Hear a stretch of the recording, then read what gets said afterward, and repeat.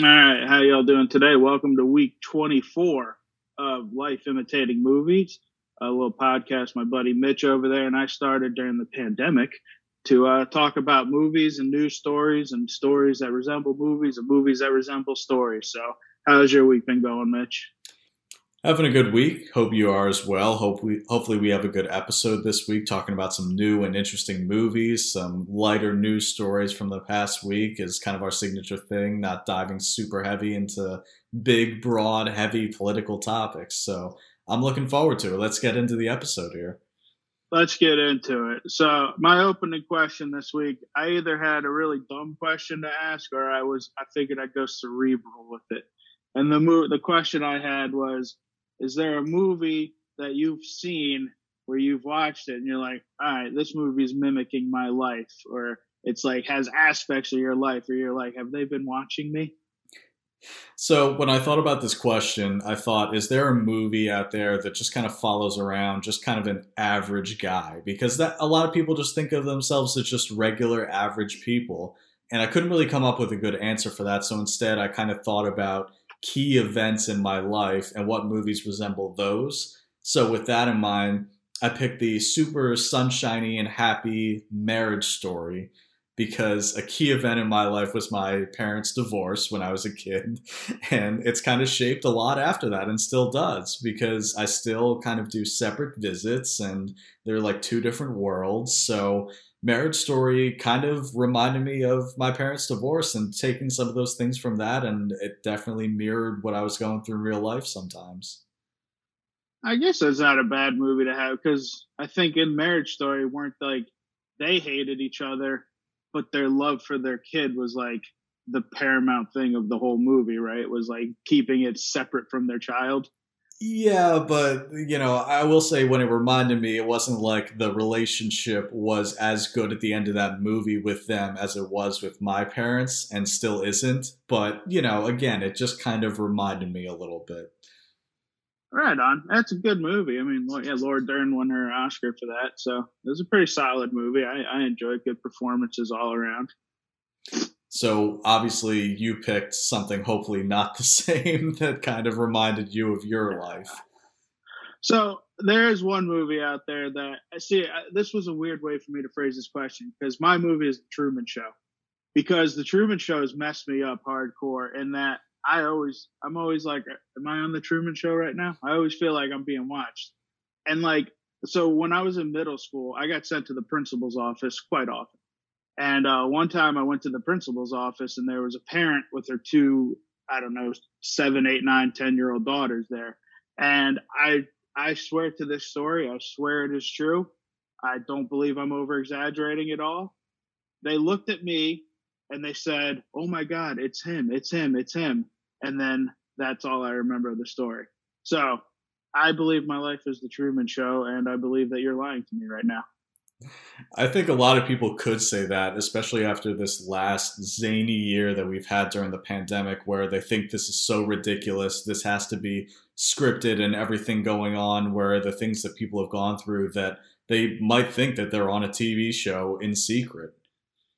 Yeah, dude, it's messed me up. It's not messed me up. I'm not like an actual paranoid person, and I've actually kind of outlined a kind of a script that I want to write about a guy who becomes so paranoid after watching the Truman Show. I have like a 6 page outline of that kind of script I want to write. So it's a good movie though. It's one of my favorite top 10 movie for me. In that same vein, I think another movie you could have picked with this same theme would have been The Matrix. Where you're jacked in right now to The Matrix and you don't even know it. Or you could be on a secret TV show while being plugged into The Matrix. So both could That's apply. true. I almost went with the other one that resembles my life, Magic Mike. So. Clearly, clearly. All right, so my first story, a little behind the scenes, is when we go to do these stories, I usually go to Google and I type crazy food stories of the week because there's always something. And this week, Coors Light is introducing a Coors Light, whatever, is introducing an ice cream. And so I saw that headline and I was like, ew, dude, beer flavored ice cream. I'm not a drinker to begin with, but beer flavored ice cream does not sound good. But when you actually read the article, it's more like a creamsicle spritzer type ice cream. I was like, oh, okay, that actually doesn't sound too bad. Yeah, my first thought was that too, where I saw Coors Light was coming out with a boozy ice cream, and I thought it was going to be a beer flavored ice cream. And I thought, who actually likes the taste of beer and wants it to be an ice cream that much? But yes, I did read it, and an orange creamsicle, kind of a boozy orange creamsicle flavored ice cream. And who doesn't like that flavor combination? I was on board with it. Unfortunately, it's only seems like it's only available in New York City for the time being, unless you want it shipped to you. But that's probably pretty expensive just for some ice cream. Pretty much, yeah, yeah. You can have it shipped to you. And then I was wondering too how much alcohol was in it because I think alcohol doesn't freeze or something like that, and it's only 5% alcohol. So I guess that's not a lot. I don't really know if what's a lot and what's not a lot, to be honest. Well, I'll tell you what, this would probably be a great breakup tool because you could get that duel while you're downing a pint of ice cream. You're also getting drunk if that's enough to do that. So it's kind of a dual purpose thing where I think, and it tastes great. So I'm all for it. That'd be a good commercial. The guy sits down next to the girl. He's got his hand behind his back. She thinks he's about to propose, and he just hands her a bowl of boozy ice cream. Instead of proposing, they break up. Oh, I think we just stumbled on a freaking advertising opportunity here, dude.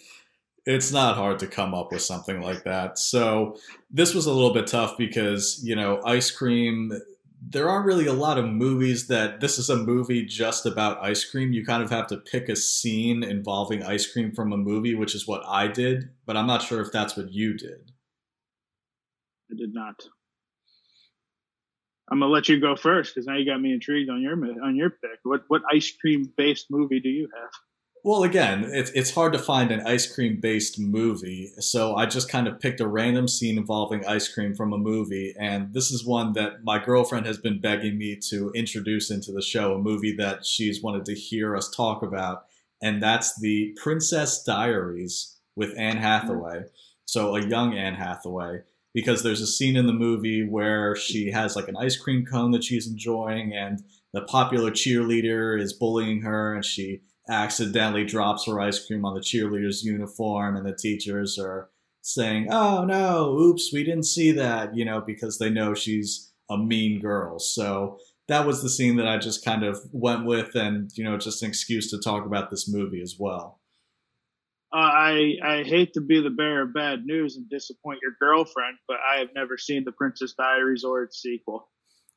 So I will say, I'll just continue talking then. Yeah. So I will say this was a good example of two movies where the story from one to the other was very coherent, was very A to B. It kind of reminded me, maybe a little bit in hindsight, of Creed 1 and 2, where you could just watch both back to back and the story is seamless between the two, that the story continues, it evolves the characters in a logical way. It's just a very seamless back to back movie-thon. Right on. I mean, I should watch them. I like Anne Hathaway. I love Julie Andrews, and I believe they're directed by Gary Marshall, who I absolutely love. So I probably should check them out one day. It's just one of those movies that I never watched, never had a reason to sit down and watch them. So I never did. But maybe one day, this 36-year-old man will sit down with a bowl of Coors ice cream and watch The Princess Diaries. I think you should, because I'm on a roll here recommending movies that you haven't really seen or seen in a while with the last few episodes. So add this one to your list, check it off, do whatever you have to do, because I think it's aged pretty well. There are definitely some late 90s, early 2000s things in there, but I feel like it's aged pretty well. I feel like Anne Hathaway is, of course, likable. Julie Andrews, whenever she's on screen, is a delight. And it's still a pretty enjoyable kind of coming-of-age comedy. So I think it's worth a watch. I will check it out. And my movie is vastly different than your movie. I just went with a movie it's a kind of about beer, because the name of the team is the Beers, and that movie is BASEketball. Yeah, man. One of my all-time favorite comedies. Even though Trey Parker and Matt Stone, they talk about how much they hate the movie. I'm like, how can you hate BASEketball? It's so freaking hilarious. So I see you're wavering. Have you not a fan? Yeah, so I guess I went with the ice cream part of the story, and you went with the beer part of the story, the alcohol part. So I will say with basketball, yeah, this is probably one of these where I think it's a little dumb, but you think it's funny that we kind of agree to disagree on. So that's my basic opinion of the movie. I think it's a little stupid. I don't think it's terrible. I don't think it's the worst movie I've ever seen, but when somebody throws it on, I just kind of roll my eyes a little bit and preoccupy myself with something else. Oh man, yeah, we definitely agree to disagree because I absolutely love that movie. It's directed by Jerry Zucker, did the Airplane movies and did Kentucky Fried movie if you ever saw that one. It's just for me, it's a comedy classic. It's up there for me, and I think it is. I enjoy smart humor, but I also love just dumb humor. And Trey Parker and Matt Stone for I don't think they make dumb humor. They are some of the smartest working comedians out there, I think. I think you're right. I think at least I'll give them credit for that because I am a Trey Parker and Matt Stone fan, even though I don't necessarily love a lot of their projects in the same way that other people do. I like South Park. I don't love it, but I think they're very underrated, that people tend to undermine their comedy all the time by saying it's really stupid, that there's no layers or detail to it, that it's just stupid and pointless. But if you really kind of listen and pay attention, that they really do craft their comedy really smartly, really, tongue in cheek and just very, very concise. So I will give them credit for that. They certainly have a good approach to comedy. 100%. And if need look no further than the two pandemic specials they did not long ago. Those are some of the smartest, dumbest, most hilarious hours of television I've ever seen. Sure, there's a reason that South Park is still going for so long and is able to spoof everything so well that it takes a look at in real life, mirroring events, kind of like The Simpsons, but obviously a little more adult. But there's a reason it's been on for so long. So Trey Parker and Matt Stone, obviously, two people that are a little bit underrated by the general public in terms of comedy. 100%. So, not really a news story from this past week, but we did just celebrate Father's Day during the week, and I just wanted to bring this up. I wasn't trying to touch a nerve because obviously I know your backstory with your dad, but just people that are able to celebrate, and even if we don't have our dads with us anymore, to just reflect fondly on them and do something in their memory or something that they used to like, or in this case with this show, watch a movie that you used to watch together that reminds you of your dad. So is that kind of what you picked with your movie, or what you maybe did this past Father's Day? No. No, this Father's Day, I went to my buddy's house down in Virginia. His daughters, who are like my nieces, had a baseball tournament, so I went down there and watched that. And then at night, his father came over and his mom is like one of the best cooks ever, so she made freaking amazing food, made like a cake from scratch, and she loves me because I love her cooking so much. And every time it's like, oh, it's the best cooking. So that's what I did for Father's Day. Did you do anything special, or did you talk to your dad or anything like that? Of course, I called my dad. I'm from Philadelphia originally, but now live in the Baltimore, D.C. area. But I am going up to Philadelphia soon to kind of see my family for the first time since the start of the pandemic in person, get to hug him. So that's going to be great. But I certainly did talk to him. And, obviously with my movie pick, it relates to my dad. And, I'm glad that he's still around because he's had some scares in the past. But let's get into the movies here. So with mine, I kind of ABC'd it a little bit. It's not a movie about dads or following a dad or anything. It just has a significant memory with me and my dad. And it was the first kind of R-rated movie that I got to watch with my dad, and he was kind of nervously looking at me the whole time because of the content. But we both really enjoyed the movie when we saw it when it came out, and that's American Gangster, starring Denzel Washington and Russell Crowe. So like I said, this was one of kind of the first R-rated movies that we shared, and he was kind of nervous about me watching it because obviously it's an R-rated movie, it's adult content, but we both really like the movie. It's directed by Ridley Scott, and a nice true crime drama movie that I think was done really well, that I just watched again the other day because it was on TV. But this was a movie I still like to this day. Yeah, American Gangster is a pretty phenomenal flick. Denzel Washington and Russell Crowe, and That's a pretty intense R-rated movie for you to see as your first movie. I mean, like that's not like a Terminator or anything where it's just like R-rated action. That's a pretty intense R-rated movie, man. Yeah, so I'm glad my dad let me watch it because the opening scene of the movie is them lighting a guy on fire, Denzel and his boss at the time, his crime boss, buddy, friend, mentor, whatever, lighting a guy on fire and then shooting him, and then the title card comes up. So, yeah, that was definitely kind of a dad side eye moment while that was going on. Yeah, that's pretty interesting. I mean, to borrow that, the first R-rated, I don't remember the first R-rated movie I saw with my father, but I do remember like going to the theater once and my dad went and saw Demolition Man, and I went and saw, I believe, Last Action Hero, because Demolition Man was R-rated movie and Last Action Hero was PG-13. So I kind of remember that. I'm almost positive it was Last Action Hero, but I remember that like split up, and then we met back in the lobby after the movie. But him and I saw a million movies in theaters together. That was like our big thing. And I even bought a couple movie posters recently of the last couple movies I saw with him in theaters. And I framed them and I put the ticket stubs, because I keep my ticket stubs and so did my father. And I taped the ticket stubs to the poster and I framed them so they look pretty cool, because it's got our ticket stubs for the last couple movies we went and saw. So, but American Gangster, how old were you when this was? I mean, how? So I believe American Gangster came out around the year 2007, give or take. So that would have made me about 15 at the time. So not super out of, I hadn't really seen that many R-rated movies yet because you're still a teenager. The parents are always debating about what R movies you should see if you do. So not really super young, but still, a little bit under that 17 rating. So with my pick, I didn't ABC it as much as I just ate it. We did a story about Father's Day, so my pick is the movie called Father's Day with Billy Crystal and Robin Williams. Yeah, so I guess you have never even heard of that one.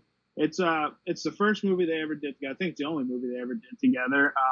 It's not the best comedy movie. It's also not the worst. You got Billy Crystal and Robin Williams. It's gonna be decent enough, but it's basically just about two guys who don't know if they're the father of this grown-up kid who's like in kind of in a little bit of trouble, or he like ran away or something like that. And so they team up to kind of go find him, and they're not really sure which one is the actual father of this kid. And it's a Sunday afternoon movie, as we like to call some of these movies. Sure. So if you put those two together on screen, even if the writing is terrible, if the story is terrible, that you're probably still going to be entertained at least on some level. So I'll admit, when you first said Father's Day, I kind of pictured in my head, because I had never heard of this movie before. When you said Father's Day, I thought it was another one of these holiday ensemble cast movies in the same vein as He's Not That Into You and Valentine's Day and New Year's and all these different ones that have come out that I thought, did I miss one that was called Father's Day that flew under the radar with another kind of ensemble cast that was an okay rom-com?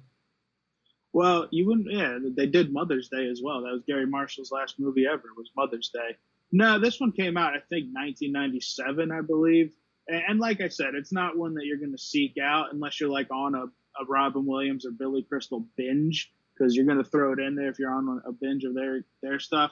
But I mean, in the rank of each of their movies or each of their career, it falls dead middle. Not the greatest, definitely not the worst. Dead middle, solid Sunday afternoon movie.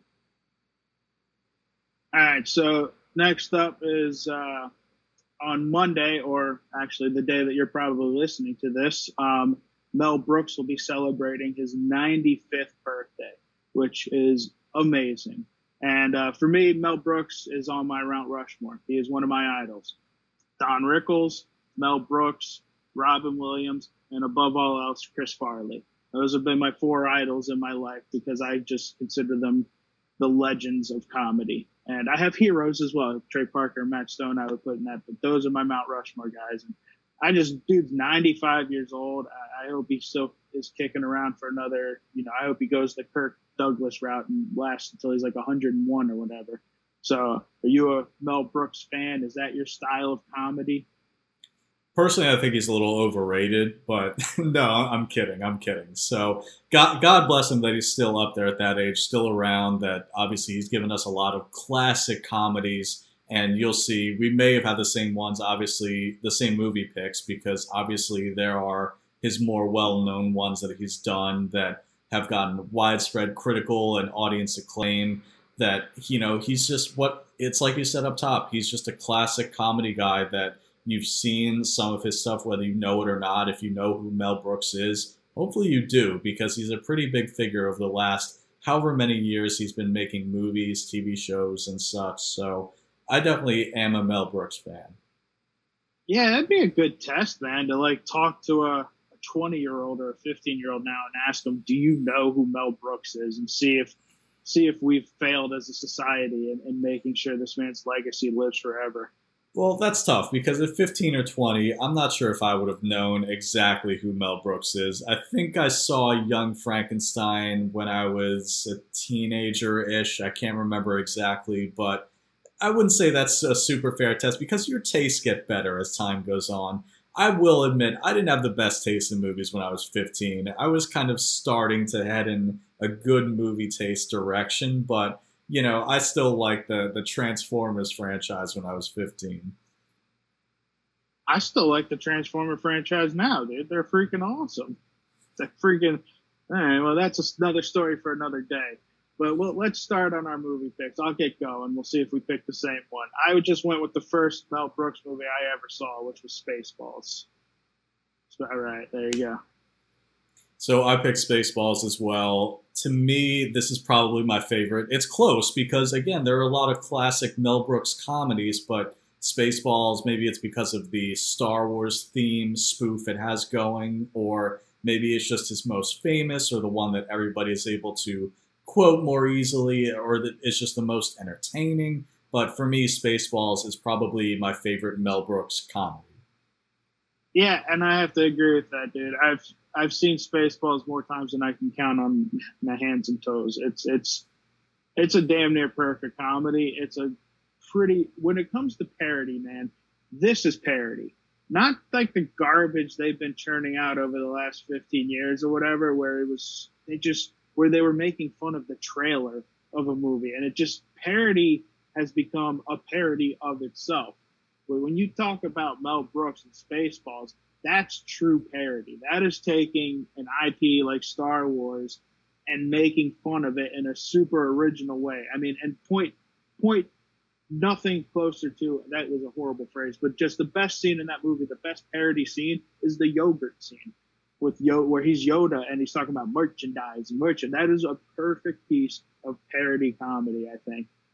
Yeah, Scary Movie 6 or the many other movies like it that have come out over the last however many years, they are no Spaceballs. Whether they got it right with the first Scary Movie or the first of some of these other spoofs that have come in recent years, that remains up for debate. But Spaceballs, I think, is one of these original parody movies that gets it absolutely right. 100%. And the first two Scary Movies, the ones that were done by Keenen Ivory Wayans, are funny movies. But that made way to the Steitzer Friedberg versions of parody movies that were just horrible. I think I saw one or two of them in theaters, and I just wanted to punch myself in the face after I left. Well, you're a braver man than me because I would not have given any of my money to some of these later spoof movies that came along that look just so lazy and so dated. Looking back at them now, you probably wouldn't be able to even get half the references that they make. That's a good point. Yeah, they probably have not aged very well, and they're just not good. And Mel Brooks is and Mel Brooks always talked about making a sequel to Spaceballs to parody the new Star Wars movies, but at 95, I don't think that's going to happen. No, I'm always of the mind where, hey, don't try to fix something that isn't broken. Don't try to stack on top of this standalone classic. Spaceballs, just leave it as is. 100%. And R.I.P. John Candy and Joan Rivers. A big television premiere, not necessarily something we cover usually, but it's kind of a big news story because it's one of the more popular shows out there. But a new season of Rick and Morty, season 5, just premiered this past week.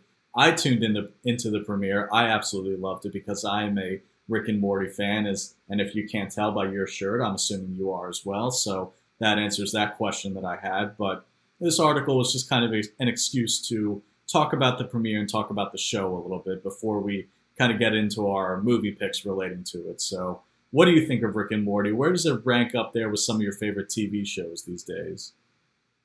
So yeah, Rick and Morty. I didn't start watching from the get go. I only got into it after season two, I think, and I bought the Blu-rays and just kind of binged them, and I thought it was hilarious, dude. It's such a hilarious show. It's such a well written show. It's a great show for old people and young people because it's funny. But then they throw in those little references from like when I was a kid. I'm like, yeah, that's funny. Yeah, they do those things. I'm like, I like those. And so I absolutely love Rick and Morty, as you can tell. My sweet merchandising shirt. So I'm proud to say that I started watching somewhere around the middle of the first season. So I've been a fan for a while. I just kind of watched this show when it was still airing its first season. I just kind of caught episodes late at night, and I thought, hey, this is actually pretty funny. I remember the commercials, because Adult Swim, they had all these different animated shows that they were trying to get off the ground, trying to get people to watch. And I saw this one, watched a couple episodes. I thought, this is pretty funny. Let me keep tuning in. Been watching ever since. So I think you're right. I think it works on so many different levels. It's certainly different with its premise, with its tongue-in-cheek humor, with its mile-a-minute pop culture references and existentialism, and it works on a lot of different levels, and I can't wait to see where it keeps going from here. 100%, yeah. And the story was all about the merchandising of Rick and Morty, which is why I wore my shirt to show that I am a consumer of their merchandise. They have a Wendy's tie-in, which they do the clever commercials with Wendy's where you're like, I watch it on my DVR, so I zip through it, and then like I stop, and I'm like, wait, is this part of the show? And I'm like, oh no, there's a Frosty Chino outside the window. This is a commercial. And I'm like, that's a clever way they did that, man. I like that. Yeah, it's like if you remember the Pringles commercials involving Rick and Morty from not too long ago. It's funny, it's a commercial, but they still try and make it still humorous and tied into the show. So before we get to the movies here, because my movie pick has to do with this little fun fact, the creator of the show, Justin Roiland, when he initially came up with the concept years back, he made a little animated short, badly drawn, crudely animated short, that basically kind of asked the question, what if Doc Brown had propositioned Marty McFly while they were going together on their adventures? And that's how the concept for Rick and Morty was born. And you can clearly see that the mad scientist and the teenager teaming up to go on adventures through space-time.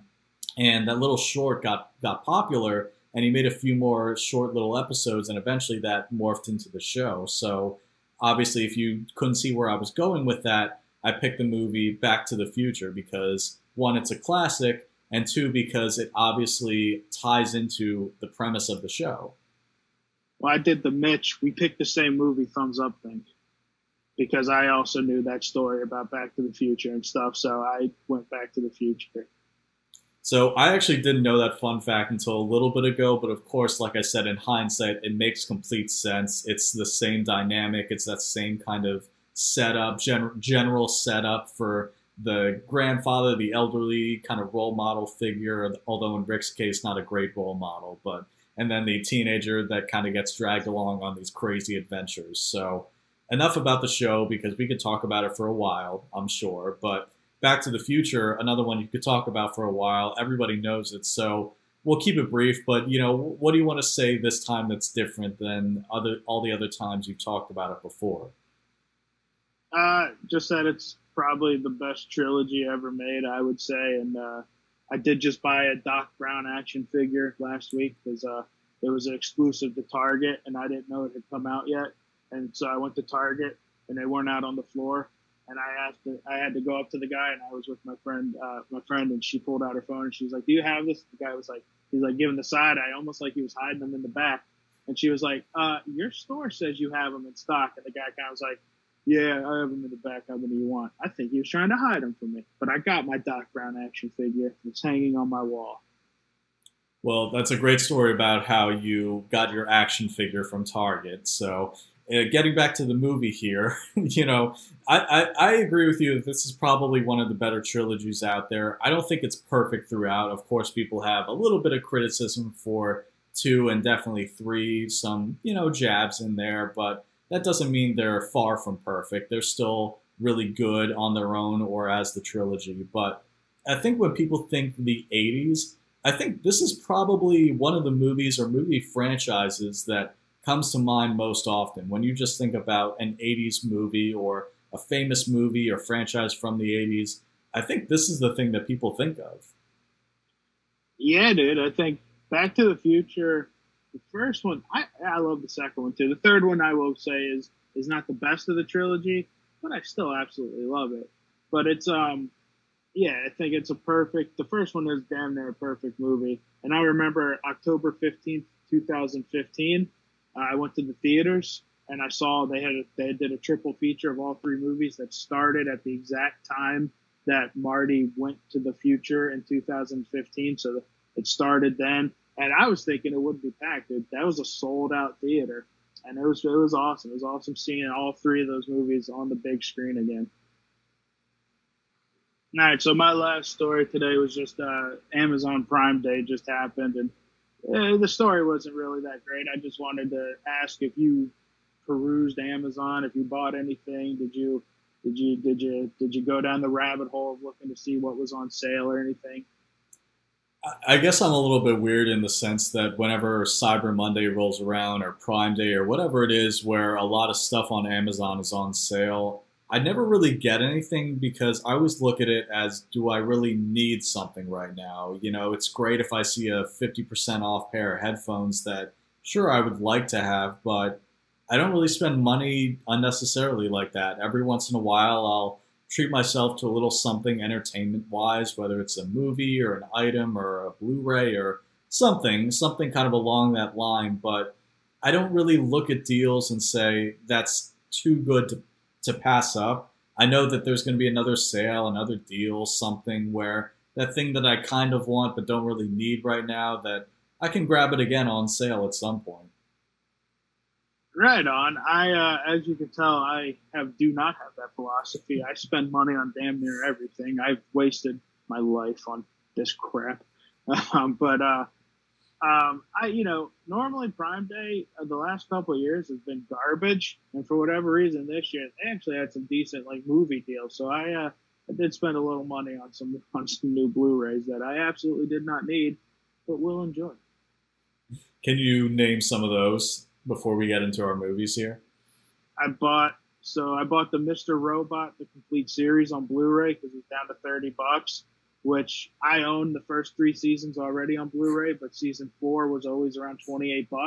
So I was just like, well, if the whole series is just $29.99, I might as well just buy that. So I bought that, and then now I can trade in those other three and to get $5 for them from the DVD shop down the street. I bought the Tom Hanks News of the World. I bought some car air fresheners that smell really good. A couple Anna Kendrick movies I didn't already own. The essentials. Of course. So this was probably one that was a little bit hard to tie into a movie if you could maybe see one where Amazon pops up or something. So that's kind of what I did. Just briefly, Amazon was kind of in there. The main protagonist worked there a little bit. So I went with the movie Nomadland. Did we pick, this has to be a record, did we pick, is that the same movie again? 3 this episode? That is the same movie.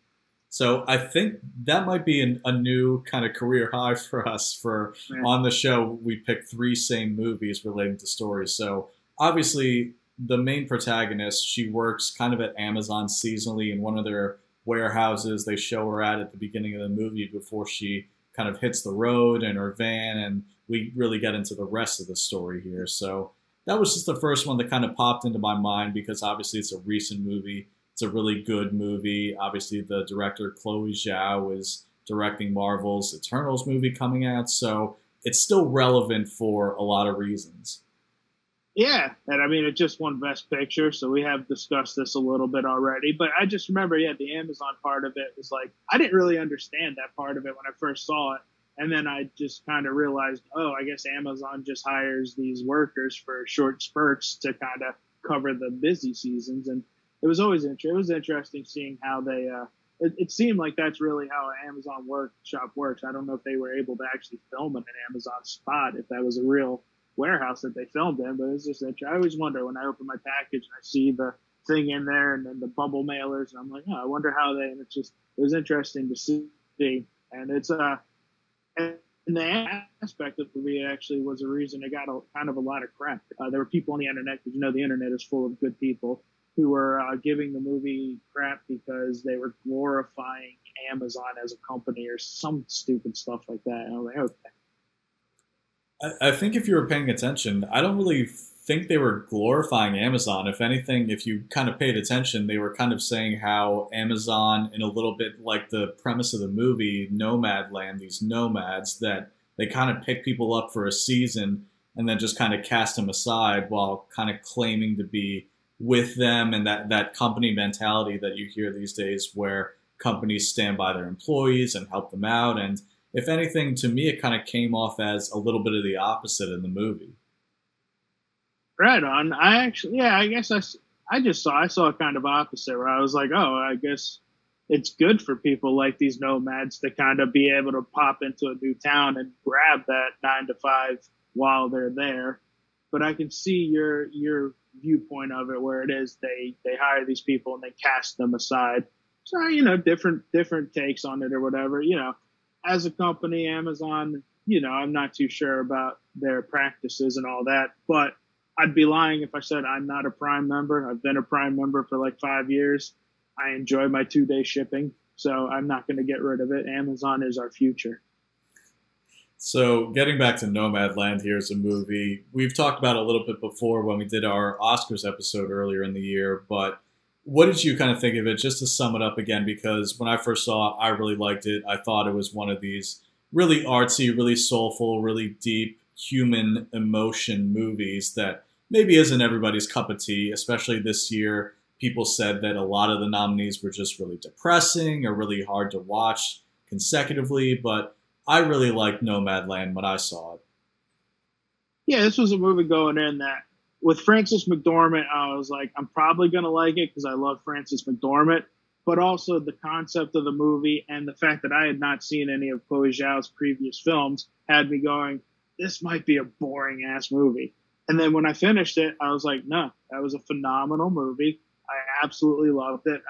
I do think she deserved the best director, because I think anybody can take a topic like that could potentially be insanely boring and turn it into something as entertaining as Nomadland was, deserves that Oscar. Not only that, but she was directing, except for the few people who were actually actors in the movie, she was directing a lot of people in there who were playing the nomads were real life nomads. Not that many people might know that outside of a few actors, few familiar faces that you might pick up on, a lot of the people were actual nomads kind of playing versions of themselves. So the fact that she got that by me and I didn't know the difference at all, that she was directing that as well, she was directing them, that I give her props for that too. 100%. Last but not least, in terms of our stories from the past week, there's a big sports story going around that the first openly gay NFL player just came out, did a little video on Instagram, and his name is Carl, and if I'm saying his last name right, Nassib, however you pronounce it, sorry for butchering it, but he is a member of the Las Vegas Raiders, and he is the first active NFL player to come out as gay, because there was a story a few years back with a player named Michael Sam who was drafted and was on a practice squad for, I believe it was the Cowboys and the Rams at the time, but never quite made it into the league as a starter, as a player. So this is the first one, and in my opinion, very much needed, and this couldn't have come at a better time during Pride Month. So I'm sure this is great to finally have some representation for people who are gay and who watch football. Yeah. I mean, I always these coming out stories, I always wonder. I get that they're big because it helps people see that maybe if they're young and they're not sure what to do, it helps seeing a big person come out and all that stuff. But I always wonder if it's detrimental to make such a big deal out of a gay person coming out of the closet, because to me it's like, does that take away the normality of it? Well, on the flip side, I'll argue that unfortunately it's a thing that people have to come out because we make it a big deal and we make it, and we're not always accepting of, that decision by them to say that they're that sexual orientation. So I will say that unfortunately it's a thing because we've kind of made it a thing. But I will say, as a segue to what you're saying in terms of the people who are unsure, the youths and people who are younger who are in the spectrum that really aren't sure of themselves or what their future might look like. When he came out in his video, he said that he's going to personally donate, and it was matched by the NFL as well, which is a good move by them, but $100,000 each to the Trevor Project. And for people who may not know, that's a charitable organization that provides means and services for basically at-risk kind of, LGBTQ youths who are on suicide prevention watch, or just, again, kind of unsure of themselves or their place in their future or their world. So I think that's a great organization because suicide prevention is a big issue for me personally, with supporting that and helping people who need it. But getting back to the story here, this is obviously met with some support, but maybe not quite as much support as I was expecting. Just an outpouring of different players from around the league saying, good for this guy. Yeah, I saw that. I saw the people coming out and saying, good job, and stuff. And you see other players talking about, when I played, there were 5 or 6 guys in my locker room who were gay, but they were just scared to come out. So I guess that kind of leads to the contradiction of what I said earlier, where I guess it is important to make a big story out of this because it isn't normal for people to come out. And so I guess if the first guy to do it will lead to other people doing it, which will then lead to the normality of whoever wants to play football can play football without the fear of maybe locker room segregation. Absolutely. So obviously this was a little bit tough to kind of pair with a movie because there's not really a movie about this yet, at least that I could find, where you kind of say maybe there is, but at least I couldn't find about a gay football player. So instead, what I tied to it was the Las Vegas aspect of the Raiders, and kind of made a little bit of a double entendre out of the title of the movie. But I picked the movie Swingers, starring Vince Vaughn and Jon Favreau from back in the day. I think it was a late 90s, maybe whenever it was in the 90s movie. And Swingers, I think, is a nice, enjoyable, I don't know what to call it. I'm not sure if I would call it a comedy or a drama, but it's an enjoyable, almost kind of a human interest movie. Yeah, I absolutely love Swingers. It's a phenomenal script. I think Jon Favreau had written the script. It was directed by Doug Liman. I think that was like his first big movie as well before he went on to do, the Bourne movie and Edge of Tomorrow and all these bigger movies and stuff. And yeah, dude, I mean, that movie is so great. I mean, it's where everybody gets the phrase, "You're so money, you don't know how money you are," and stuff like that. It's a dude movie, really, because it's just about dudes going and having some debaucherous fun. Yeah, so I will instantly become best friends with someone if I say the reference around somebody, "You're so money," and they instantly understand that reference. So Swingers is an enjoyable movie. It's a little bit of a short watch, but again, it's just kind of a quiet, I almost think of like a human interest movie. So I'm really curious now. I guess maybe I missed it. Is there a movie out there kind of like this real life story? So we actually already touched upon my movie pick a little bit. You touched upon it. And the movie I picked is Valentine's Day. Because if you remember in Valentine's Day, there's a whole story about a football player who's not sure if he's going to retire, if he's not going to retire. And then at the end of the movie, you find out, not towards the end, but towards the end of the movie, he has a press conference where everybody thinks he's going to announce his retirement. And nope, he announces that he's gay. So I'll be honest, I've seen bits and pieces of Valentine's Day, but this isn't one of these kind of similar movies that I've seen in the same vein as He's Just Not That Into You and New Year's Eve and all these other ones that are kind of, for me, just kind of blend together. So I've seen bits and pieces, but I guess I didn't really put 2 and 2 together because I've never seen the entire movie.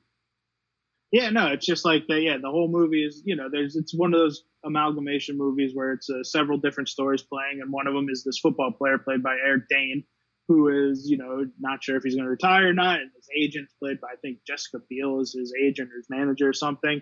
And so it's just this whole thing. You think he's like a ladies' man the whole time, and then at the end, he does this big press conference. Everybody's there, all the reporters, everybody. They all think he's announcing his retirement, and he's just like, "Nope, I'm gay." And everybody's like, "So you're not retiring, right?" And he's like, "No, I'm not retiring. I'm going to play as long as I want." And I enjoy Valentine's Day. I did like that movie. Yeah, I might have to go back and watch it now for this scene, kind of predicting the future, I guess, at the time. But yeah, I'm sure it's perfectly enjoyable. Again, like I said, it kind of blends together with these other similar movies. So I'm sure it's perfectly enjoyable. Like you said a little bit earlier, it's probably a Sunday afternoon movie that you just kind of tune into, have on in the background, just something warm and familiar to watch on a Sunday afternoon while you're just hanging out at home. So I'm sure it's a perfectly acceptable movie. It's not bad. And I mean, I'd be lying if I said I haven't watched it on Valentine's Day when I had nothing to do, because I'm a massive tool. I was just gonna say, as you like calling yourself all the time when you have a calendar movie come up that you always watch on a certain day, you just like calling yourself a tool. And I'll be honest, I have a couple of those. I always watch the original 1978 Halloween on Halloween. I always watch Mean Girls on the unofficial Mean Girls Day on October 3rd, but I'm not quite as intense as you with all these different holidays and a lot of specific days that you watch movies on. All right, so our movie of the week this week is a movie I very much enjoy, and you're probably wondering, how do we pick our movies of the week? And for me, it involved going like this. Oh, okay. So that's what happened. Was I looked to my right, saw it on my shelf, texted Mitch and said, "Have you seen this?" He said, "Yep." I said, "That's our movie of the week," and that movie is Phone Booth. Um, I enjoy it. It's an outdated movie because it's about a phone booth, and I don't know if there are any phone booths out there anymore anywhere. Maybe the airport still has like those little phone banks or whatever, but so yeah, in terms of existing phone booths, I'm really not sure if there are any more, at least that I remember seeing any time recently. But you're right, maybe at airports they still have phone banks, but I'm not entirely sure. But getting back to the movie here, I will. First of all, I'll say my impression of it up top, which I think it's decent. I think it's okay. Again, it's kind of middle of the road. It's not the worst. It's not the best, but I will at least give it props for doing something a little bit different. I mean, almost the entire movie takes place in a phone booth. How do you really keep audiences paying attention for that long? Well, you make an interesting story about a guy's infidelity and involve the police and have a crazy shooter, and it's just it's a good movie. I think I like it a little bit more than you, judging from that tepid reaction, which is it is one I can watch once every year, maybe every other year, where I enjoy going back to it. I think you got Kiefer Sutherland, and his voice is just perfect, and I love the sound design of that one too, because his voice is so crisp and clear when it's just tunneling in through the phone booth or whatever. And it's an early Colin Farrell movie, so this was before Colin Farrell was big time Colin Farrell. This is one of the movies that I think got him there, and I think as a thriller, it plays pretty phenomenally. As just like this guy's in a phone booth, he's got a sniper rifle on him, and this guy is like forcing him to tell the world about what type of person he is. I think that's fair. I will say that I'm not really sure maybe a lot of people would agree with you in terms of rewatchability for this movie, because to me it's one of these stories that you see it once, you're curious how it unfolds, but there isn't really a lot of rewatchability there where how things happen, the little details that come out. So I'm not sure how much entertainment value there is going back and watching this movie multiple times. I think, the story kind of unfolds from start to finish, and then you just kind of say, I liked it or I didn't like it, and I just don't really see somebody rewatching this one over and over. So I do like Colin Farrell's acting. I think he was good in this, but I think of a movie like this, to me, they're not really super similar, but I kind of think of Speed when I think of this movie, where, the quality is, I think, pretty similar, and it's a story about a story unfolding all these little twists and turns with a simple premise with a madman behind a phone kind of talking to the hero and lives are on the line. And, I think Speed has a lot more rewatchability than this one, where, again, like the story unfolds, the whole thing takes place in a phone booth. It's not horrible, but at least with Speed, you can go back and there's still a lot of side action and things going on that catch your eye that are still entertaining to watch a second time. Yeah, I mean, I will say I do like Speed better, 100%. But this one, I think, it's a Joel Schumacher movie. I'm a big Joel Schumacher fan. Which actually, the other movie, I didn't even put this together. The other movie I asked you if you had seen, which is Falling Down, is also a Joel Schumacher movie. And apropos of nothing, watch Falling Down. One of the best performances ever by Michael Douglas. But let's get back to Phone Booth. Phone Booth, it's a short movie too. It's only like 80 some minutes, so it's not a heavy watch. And it was written by the same guy who wrote Cellular. I don't know if you ever saw that with Chris Evans. And so that guy was on a big phone kick, I guess, when he wrote these movies. But for me, it's a really good. I appreciate never seeing the bad guy until kind of the end. I appreciate the story. You have Forrest Whitaker is in it, who's just, I mean, one of the greatest actors to ever live. You got Katie Holmes, Rada Mitchell is in it. So it's got like this stellar cast, and it's just I just very much enjoy the movie. That's fair, and I do give this movie again props for doing this, where you just said they kind of have a little bit of restraint with the antagonist, with the villain, with the bad guy, where they kind of give you the bad guy in little bits and pieces instead of a lot of movies these days kind of feel like we've talked about a little bit before, instant gratification, where you want to see the bad guy doing bad guy things as soon as possible, and you don't really get to know them that well. And I think when you use this kind of restraint that Phone Booth had, you have to pay attention more to their words, that they hit harder, that you're listening a little bit closer because you're not really seeing the person talking, you're not really seeing what they're doing, or you don't really know exactly what their motives are yet. So it makes you pay attention to their character a little bit more, which I will say the movie did well. Yeah, dude, and I think kind of wrap this one up is just bringing it back. I think this was an early 2000s movie, so I doubt it's a movie that's withstood the test of time in terms of, again, talking about a 15, 20, maybe even a 25-year-old now may not have ever seen this movie, to be honest. And so I think it's a kind of a good movie to bring up, just to be like, go watch this movie. It's a good movie, a good thriller. It's not people running around on their cell. Because if this movie was filmed today, it'd be over in 5 minutes. The dude would just get on his cell phone and be like, "Oh, okay, blah blah blah blah." But like, it was a movie of its time that I still enjoy, probably because I saw it in theaters when it came out. It might be like a movie, like if you see it today, they're gonna be like, "This is dumb. A phone booth? Ew, what is that?" But for me, I saw it in theaters when it came out, and because of that, it's just been on my queue every couple of years. All right, so that's going to do it for week 24 of Life Imitating Movies. For the first time, I think we picked, was it 3 similar movies, and some of them weren't even like obvious picks, but we went there. We had those similar picks, so pretty good. And I think we picked a couple older movies for people to probably go check out, like an American Gangster or Phone Booth. So anything you want to wrap up with there, Mitch? No, I will say I'll have to check with our statistician on staff to see if we got that right, if that's the most that we've had 3 of the same movies in one episode. But yeah, hopefully we've touched on some different movies, different eras, different genres, that we keep it diverse here. We have a variety of different things that we talk about. So I think we definitely accomplished that this week. 100%. And I think we should talk about a raise for a statistician, because that is not an easy job. But we'll be back next week. Same bad time, same bad place, probably. I think next week we're going to do a new movie of the week. I think we're doing Fast 9, possibly. I mean, we're going to talk about the Fast series as a whole, but Fast 9. Yeah, we are, and it's going to be an interesting discussion because we are of 2 very different minds on this franchise. Oh, yes, we are. So we'll see you all next week. Take it easy.